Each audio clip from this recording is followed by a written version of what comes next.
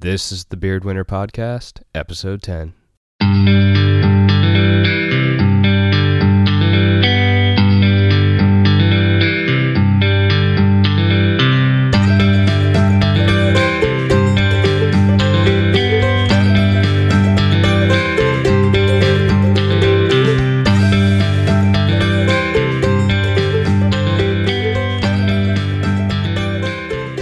Hey everybody, welcome back to the Beard Winter Podcast. You're going to get a weird double intro here because, first and foremost, it would be improper if I didn't say, I'm sorry I haven't been up to the release schedule that we're used to. I promised you in the beginning I would have you a bi-weekly dose every other Thursday, and I missed that. Things happen. Life has definitely been going a million miles per hour. I have never worked so hard in my life while loving every moment of it. Working on the software side of the cannabis industry is amazing. I have harped on that in previous episodes, so we're not going to do that. But I've been waiting a long time to be able to have this friend on here from this podcast. His name is Jeff. He's going to join us here for our 10th episode. I can't believe we are on 10 episodes already. And he's going to talk about his experience with photography, travel, and give some tips and techniques and hopefully help those who are maybe on the cusp of doing photography, maybe those who have been shy and have stepped back because they just haven't had the gumption or, the ability to say, I want to go out and shoot pictures of birds. And maybe this is your jumping off point. I hope it serves that. And the next episode that's in the works, just for those who know that I'm not sitting on my laurels and I'm really trying to be a weekend warrior and get you these episodes, I'm going to have my friend Alan on. He's from Estes Park, Colorado. Alex, who is on a previous episode of the Beard Winter Podcast, is actually on the other side of the Rockies near Loveland, Colorado, and he can see the fires from his backyard currently. As of October 16th or 15th, he posted on Facebook where he could see the fires of the mountains, just with his camera on his cell phone, I believe, or his friend shot the photo. I want to be accurate here, but they shot the photo and you could see the actual flames on the mountains. It's just unbelievable. And Alan is in Estes Park, and right now you cannot get from Loveland, Colorado in the foothills to the deep mountains where Estes Park is, which is the north end of Rocky Mountain National Park because of this massive inferno. So we're going to try to have Alan join us via Skype. It should air 2 weeks from this last Thursday because I want to get back on the normal release schedule. But I really appreciate everyone for your patience, and I hope you enjoy this episode with Jeff. The sound is going to be a little spotty. I'm going to do my best to clean it up in post. My apologies. I'm not sure if the correct mic was coming through or whatnot, but it's been a pleasure to sit down with this guy because he is a great friend, and I hope that you enjoy the 11th installment that's coming soon. And without further ado, let's get into the episode. Hey everybody, thank you so much for your patience and tuning in to the 10th edition of the Beard Winter Podcast. I am joined by a friend who I feel like I've known forever. His name is Jeff Pedersen. He used to be out of Utah, but he is now in Wyoming. Jeff has been shooting ever since he was in high school when he picked up a 35mm camera. He has over 32 years of experience in the field. Thus, I can definitely say this guy knows his way around a national park, and he's prepared for emergencies or anything Mother Nature has to throw at him. So how you doing today, Jeff? I'm doing great, Aaron. Glad to be on the podcast. Hey, I'm glad to have you. So like I alluded to in the beginning, you're not in Utah anymore. Where are you now? I mean, this is exciting news for anyone who is a photographer and loves national parks, wildlife. I mean, go ahead and spill the beans. Well, so I convinced my wife finally to move out of Cedar City, Utah, which was quite the event. And I am now living in West Yellowstone, Montana, and I'm about 9 miles from the west entrance of Yellowstone National Park. So I'm in my happy place, as I like to call it.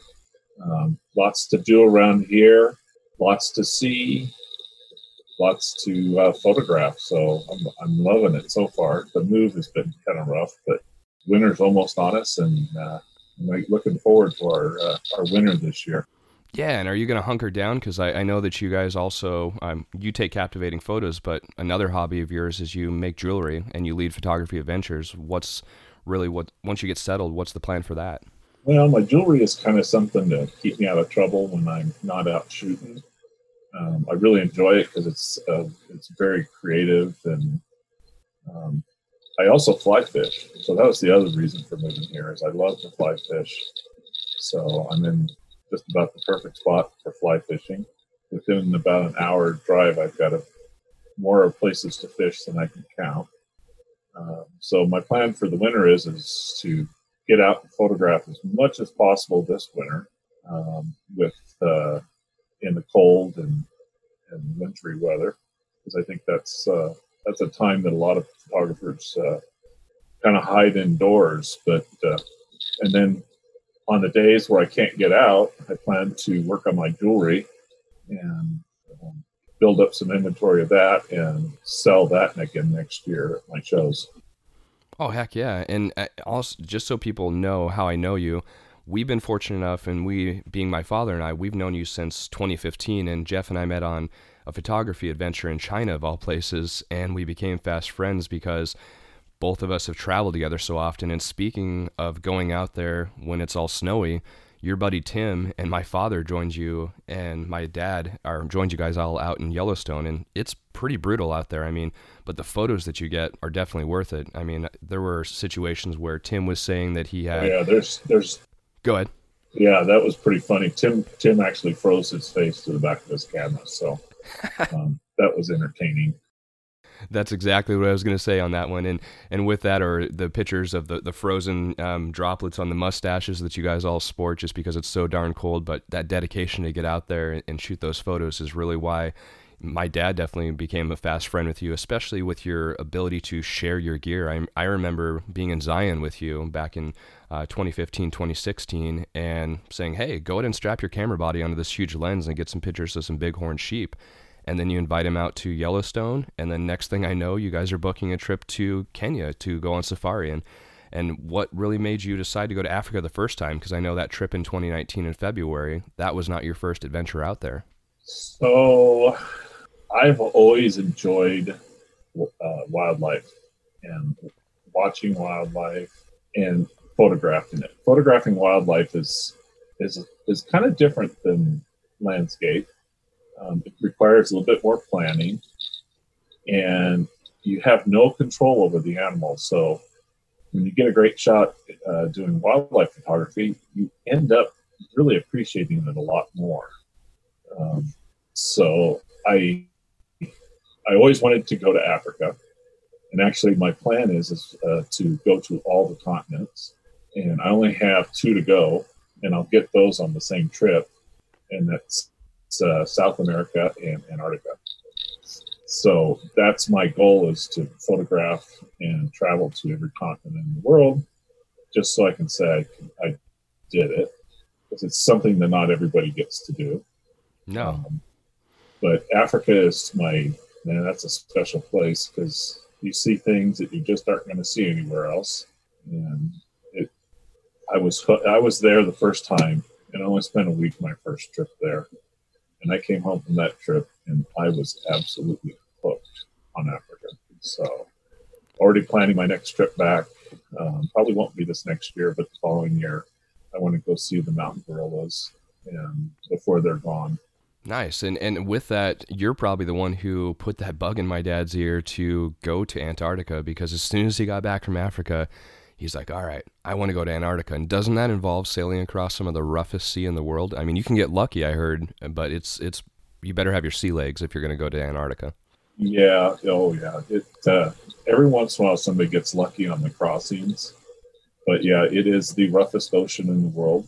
And I've talked to people who have gone, and they sometimes will have days where they can't leave their bed because the ship is being tossed about so much.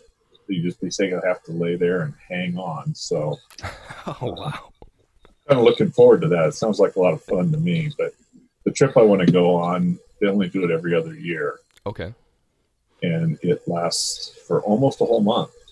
So that's my trip. It's not a cheap trip. They run about $20,000 to $22,000 just for the boat ride.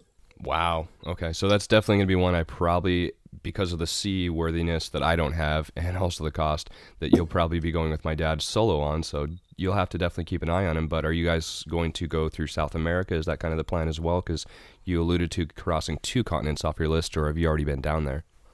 Yeah, I will. When I get off the boat, my plan is I'm going to go to Patagonia Okay. and probably go up and go to Brazil and go into the Amazon.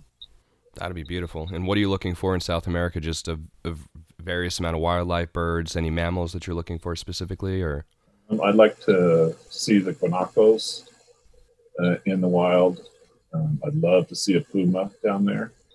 In the Amazon, I want to go there to photograph the jaguars. Oh, very cool. Yeah, I mean, you have photos of. And if I'm really lucky, I'll get a jaguar attacking a crocodile. Yeah, because you and my father were able to get that leopard Bahati in Africa, and I mean that's kind of the yin to the yang of the leopard and the jaguar. So I mean having both of those, and actually, like you said, you can't control the wildlife, and seeing them in their element outside of a zoo or a safari preserve that's in the United States or something to that effect is definitely not the same experience, because you guys were even able to do things like hot air balloon rides and see giraffe and other wildlife from hundreds of feet above the ground. So that's got to be an experience in itself. Oh yeah, that was the balloon trip was one of the highlights of our trip this last time. But yeah, seeing African wildlife in Africa is totally different than going to a zoo and seeing it. You get to see the animals doing natural behaviors that you wouldn't see otherwise. We got to see the Fab Five, which was quite the treat because it's pretty unheard of a coalition of 5 cheetahs hanging out together, especially males. So we got to see that. And I got one of my favorite photographs that I've gotten there one morning when we were heading out. We were there when there was a full moon, mm-hmm.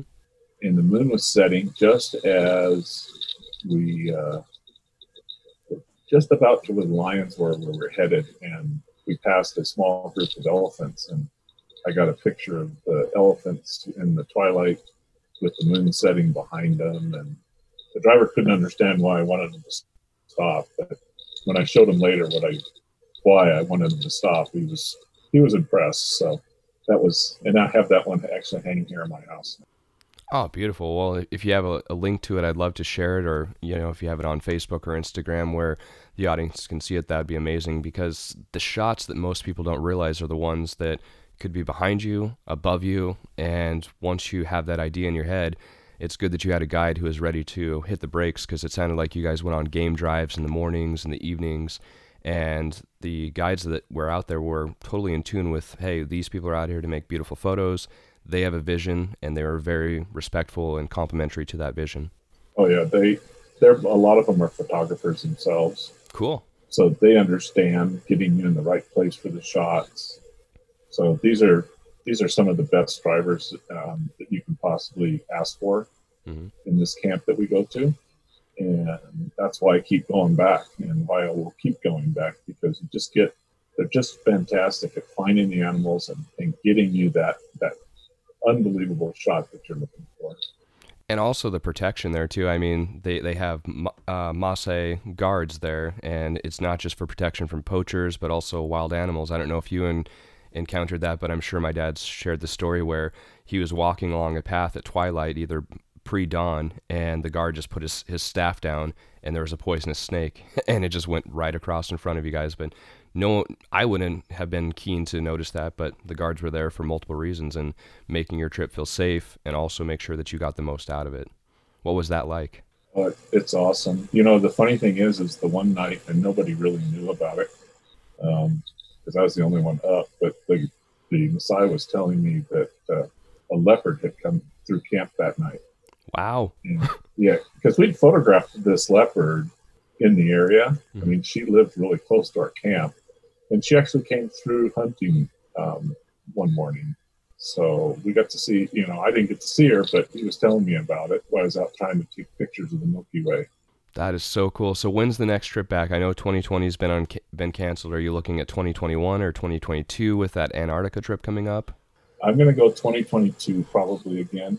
Okay. I think I might go late 2021 if I can get it set up. But I'm planning on 2022. I figure it'd be a good break from the cold here to head down to Africa, uh, just to get away from the snow that year. Oh, for sure. And so with you being a traveling type like my father and I, how have things changed? I mean, definitely we talked about this with Elise Bender, who's a mutual friend of ours, but how has COVID impacted you personally now that we're later in the year? I mean, this year seems to be canceled for a lot of us, but what are your plans for 2021? Are you going to start traveling again, setting up shows? I mean, I know that your feet have to be itching. What's going to be next? I'm going crazy, but yeah, this year has been quite the disaster. I actually, before we started here, I looked at my Lightroom catalog, and for the entire year of 2020, I've only taken 900 images. That's very few for you, sir. Yeah, that's very few considering that they were all taken in the month of August. Gotcha. So, yeah, I haven't been out nearly as much as I wanted to. Mm-hmm. Part of the problem, though, is I did have knee replacement surgery in the first week of March, Okay. just as COVID was getting going. But I kind of knew that I was going to have some time off because a couple of shows I was going to do, I didn't get into. So I thought, oh, this is the perfect time. I've needed this for a while. So I got my knee replacement done. And then I figured, oh, I'll be back up and running by the end of April. You know, they said 8 weeks, I'll be good to go, which I was. But by then, chaos had ensued. And every time I opened my email, it was another show canceling. Oh, no. So it's just like, it got to the point where I didn't want to open my email because I'm like, oh man, I'm not making any money. And it was really quite depressing for a while there because a lot of how I fund my travels is off of the print sales that I do. 100%. And so, I mean, you're more of a high volume print selling photographer on there. So, I mean, that's definitely has to cut to your bottom line. Have people been accommodating and trying to reach out to you online, or is it just totally a different experience than having that ability to interact with someone, talk about the photo, and get the insight into why you took the photo? Because to me, that's why people buy photos, because of the passion that you put into it and the story that you tell. You know, yeah, a lot of how I sell my stuff is at these shows. You make a connection with the people, and you can tell them the story behind the picture.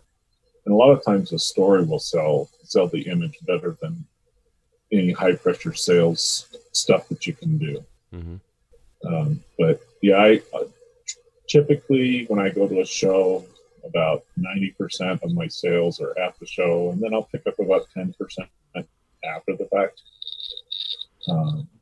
It's funny because I just delivered a print 2 days ago to somebody who's met me at a show, saw the image 2 years ago.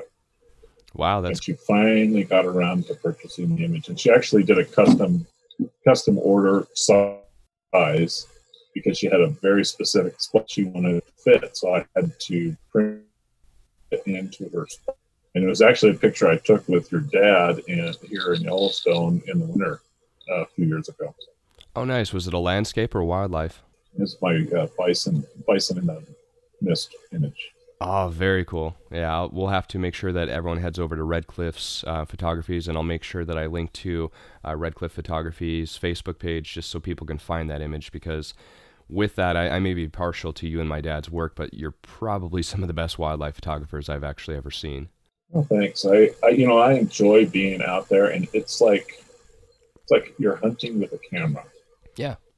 It's just, there's something about it. Sitting in the rain for 5 hours just so you can get a picture of a baby bear, or sitting in a blind trying to get pictures of birds. Mm-hmm. There's something about it. It's almost zen-like at times. Yeah, and like you said, you have no control over the animal, and so you may be sitting there for, like you said, 5 hours waiting for a large mammal like a moose to turn around so you get better photos than just its hindquarters, so you can actually get them to work it. And other times you get really lucky. Like I know that photo my dad and I got a couple years ago where the clouds broke through and that elk just had this unbelievable light that looked like it was photoshopped in, but we had a break in the clouds. And you also want to throw some humor in there because the animal actually stuck its tongue out, and we posted that the following Monday saying, oh, this is how it feels to be on a Monday. So that's the beauty and also the complication of wildlife photography is they're so unpredictable, especially birds. They can be so skittish. Even you get out of the car with your huge lens, you start walking as slowly as you possibly can to get closer and closer to get not have to crop 1,000,000% into the image, and they fly off. How do you deal with that? A lot of my bird stuff, I'll set up like a blind or something. Mm-hmm. At my old house, I had a nice setup where I could go to different parts of I had 7 acres, and I could walk around the property, and I had little spots that I had set up, and I could bring the birds in with food. I can't tell you how many hummingbird feeders. I think I had 20 at one point. Wow. So I could always hummingbirds were fun. I had 4 feeders around my front porch, and I would sit out there in the morning, and they'd become used to you. As a matter of fact, they start buzzing you because the feeders are getting low. And so they were pretty easy, but you learn a lot taking pictures of birds about light and how it affects how the animal looks. So I played around with a lot of flash photography with birds, and I learned a lot just sitting out on my front porch, playing around, trying to change where I had my flash so that I could get the perfect picture. And we're using on-camera flash, or we're using off-camera? Because for those who are not as advanced as you, and also because it's perfect being stuck in our houses, and people can maybe set something up not to that extreme, but to their own level in their backyard, did you, A, use on-camera flash, and B, what's some tips for, figuring that out? Or is it trial and error? I used an off-camera flash. Okay. And depending upon what I was trying to photograph, I found that, like with the hummingbirds, if I had the flash off to either the right or the left of where I was shooting from, so I was coming in at about a 30-degree angle to the camera, from the camera, mm-hmm. That didn't blow out the feathers as much. So my goal is I wanted to see how much detail I could get in that picture. And by having that light kind of glancing in on the bird, it kind of helped bring out that detail in those feathers. So was the bird backlit? Because with that I'm guessing that flash was used to fill in what rim light that was coming over it, or was it just evenly lit? Because I know the flash is going to freeze the action, but also when animals are backlit, as you're well aware, that's going to cause an issue with the subject being very dark since the background is so much brighter. Was that your workaround, or do you use other steps to get past that? So the setup that I used the most sitting on my front porch is I had a bunch of aspen trees growing around the porch. Oh, that sounds horrible. And I would hang the feeders. Yeah, I hung the feeders in the trees, and I would sit out there at sunrise, and so the sun's coming up behind the birds. Okay. So they do have some backlighting, but there's enough trees there that really wasn't the issue. It was more that they were in the shade. And so by playing around with the light, I was able to get some pretty cool shots of the birds. And it was just something I did for fun. Yeah. And so if someone doesn't have the flash set up and they're just trying to photograph their neighborhood robin, or they get a magpie or some other, bird that's native to the area come through, what do you suggest doing? Making sure that the bird is front lit and avoid backlighting, or what are some tips that you could put out there for people who are just picking up this hobby? Yeah, I try to either get them front lit, or maybe have the sun off your right or left shoulder a little bit, so they're getting a little bit of side lighting on them. You can shoot birds a little bit later in the day, mm-hmm. which is nice. You don't have to worry, because bright light will actually help you get a better exposure of them, because they usually are in trees and things like that. So you can get away with a lot more. For sure. I would only use flash on the smaller birds. Birds like owls, you don't want to use a flash. You get red eye really bad. So you want to avoid, and it just, the owl's eyes work differently because they're night and low light hunters. Mm-hmm. So the flash can harm their eyes. So you don't want to use a flash on like an owl or birds of prey. No, and that's part of your roots when it comes to your experience with wildlife and traveling around. I remember a story when you guys were in Yellowstone where you literally, or you told my dad, I don't know if it happened or it was retell of a story, but someone walked off of the bridge and you literally just, because you're a bigger, stronger guy, picked him up and put him back on there. Was that on that trip, or I mean, No, that's another trip where that was one of the geysers. Gotcha. No, and the point of that is that you have a deep, profound respect for wildlife and making sure that you are not harming them, and you even make sure that other people are respecting it as well too. One story that stands out going back to Yellowstone is when you had that fox and you guys were wondering why it was so domesticated and habituated, and you saw those people that were tossing treats to them, and you thought it was chocolate at first, and they thought they were all wise backing their car up because they only had a rear license plate up to a snowbank, and they didn't realize these two dudes, or probably 3 or 4 people out there, have these huge lenses on there, and when they pull off, you sure as heck were going to get a license plate. What happened with that story? They actually caught them. They did. Good. Yes. I had quite a bit of interaction with the Park Service over that.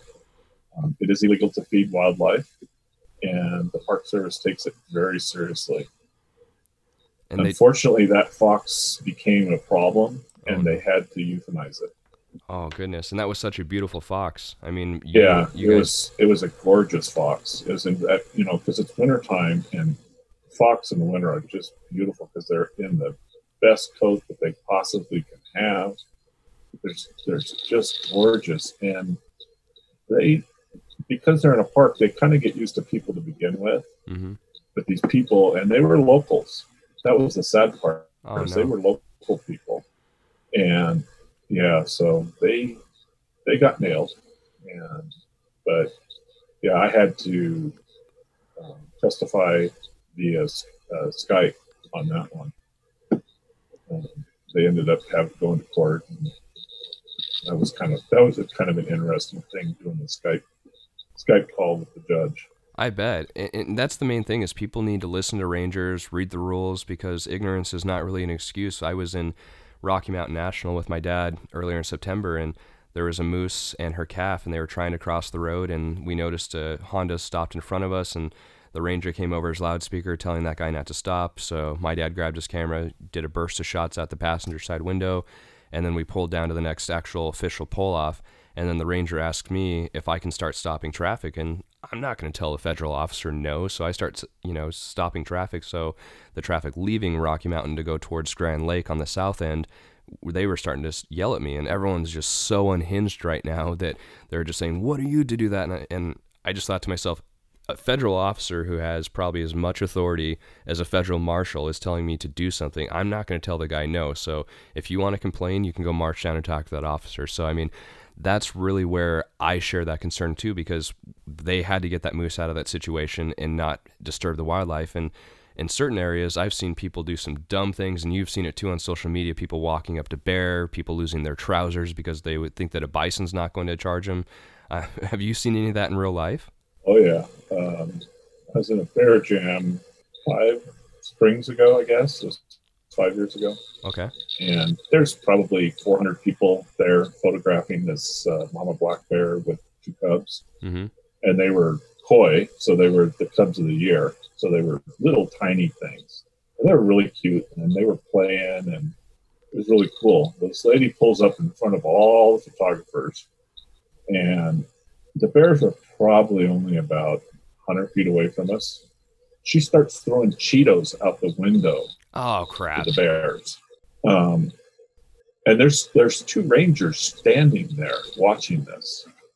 And they're screaming at her, and she's just ignoring them, because she wants the bears to come up to the car. Needless to say, that didn't end well for her. No. Or the bears, because then what the rangers had to do is they had to chase the bears away. So they hazed the bears to get the mama bear to leave, because they don't want her to eat the food. So they kept her from eating the food, and so it kind of ruined it for everybody that was enjoying these young cubs. And then I don't even want to think about what the ticket was for that one. Probably a couple $1,000, I would guess. Because there is no cheap fines here in the park when you do something stupid like that. So, but yeah, I mean, it's people do the dumbest things, and you just sit there and scratch your head. I'm waiting, because I keep telling my wife that one of these days I'm going to get that shot of that bison flipping that tourist in the air.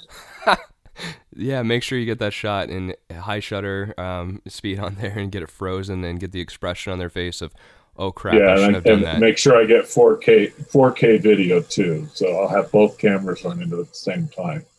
Exactly. And speaking of 4K, and this is a great segue into it, what are you shooting? I know that when you were shooting last, you were shooting 5DSs or 5DRs, 5D Mark IVs, and you also had the newer 1DX. I know that you were eager to switch over to mirrorless. Have you made the move? I'm waiting. I mean, I'm waiting on a camera right now for the R5. I ordered one. Nice. I'm still shooting the 5D4, and I also have the R. Okay. And I really love the R. The weight difference is just so nice. If I got to walk somewhere, I'm going to grab the R right now, just because it's so much lighter. And really, I don't need a new camera, other than I'm trying to reduce the amount of weight that I'm carrying in my bag when I travel. And that's probably my biggest reason for going to the mirrorless system. It's not because I need better image quality or anything like that. It's I need to get my pack weight down because it's getting harder and harder to fly with camera gear. Once you leave the United States, restrictions start coming into effect about how much weight you can have in a carry-on. Yeah, especially so Africa. That's my biggest reason. Oh yeah, because flying out to the bush, you're only allowed 15 kilos. So And about 30 pounds, that right? gets it. Yeah, it's 32 something pounds, 33 Okay. pounds basically. But you put a couple of big pieces of glass in your bag, and you eat up that weight pretty quickly. And we had that discussion because you and I, when I was getting into the podcasting and revamping the photography, I was about ready to buy a MacBook Pro, and you said, maybe take a second look at that iPad Pro because honestly, you can do some of the work that you need to do out in the field on that, especially with USB-C on it.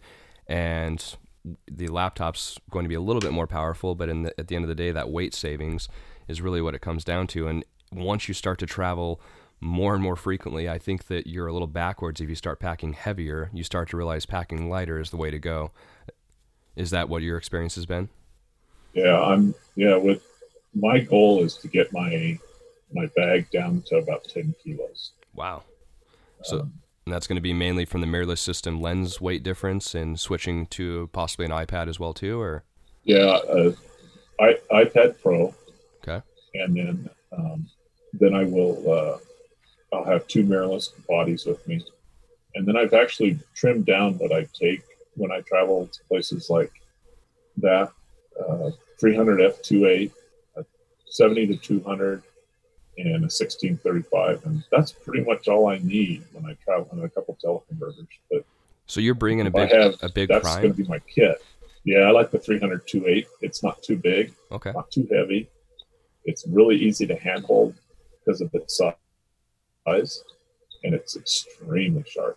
And so what do you shoot when you're shooting longer lenses like that? Because we had this discussion, for those who don't know, we're talking about photography yesterday, and that was something that my dad and I were talking about. You like to shoot your lenses wide open, and my dad will stop down to about f8, f11 due to his depth of field. But when you're shooting, do you do that with only primes, or do you do that with your telephoto zoom lenses as well, where you're shooting wide open as much as possible for light? Yeah, almost always I'm shooting wide open. My go-to lens here in the park in Yellowstone is my 500 f4, and that stays wide open. I never adjust that. I use my shutter speed and ISO, and just leave it wide open, and you get some amazing pictures with that setup. I bet. And so being in Yellowstone, have you noticed, I know you said this morning you got some similar precipitation to snow or ice pellets, and I forgot the exact word of what it's called because we don't get it very much around here, but have the colors changed out there like they have in Colorado, and are there any leaves left, or what are your plans to get out and start shooting? Because I know that you're now in essentially heaven for a photographer. I mean, what's on your agenda? Well, pretty much all the leaves are off the trees. Okay. Now. We had a couple of big winds, and that stripped all the trees. So this morning, though, the ground is just covered in color. And then that little bit of it's graupel. It's not snow and it's not hail. It's kind of in between. And it was a Well, it's up to 31 degrees here now outside, but it was 29 this morning. Oh, it's But 70 here. I feel really bad for you, actually. it's 63 here in the basement. But There you go. I love the cold, so that doesn't bother me. 100%.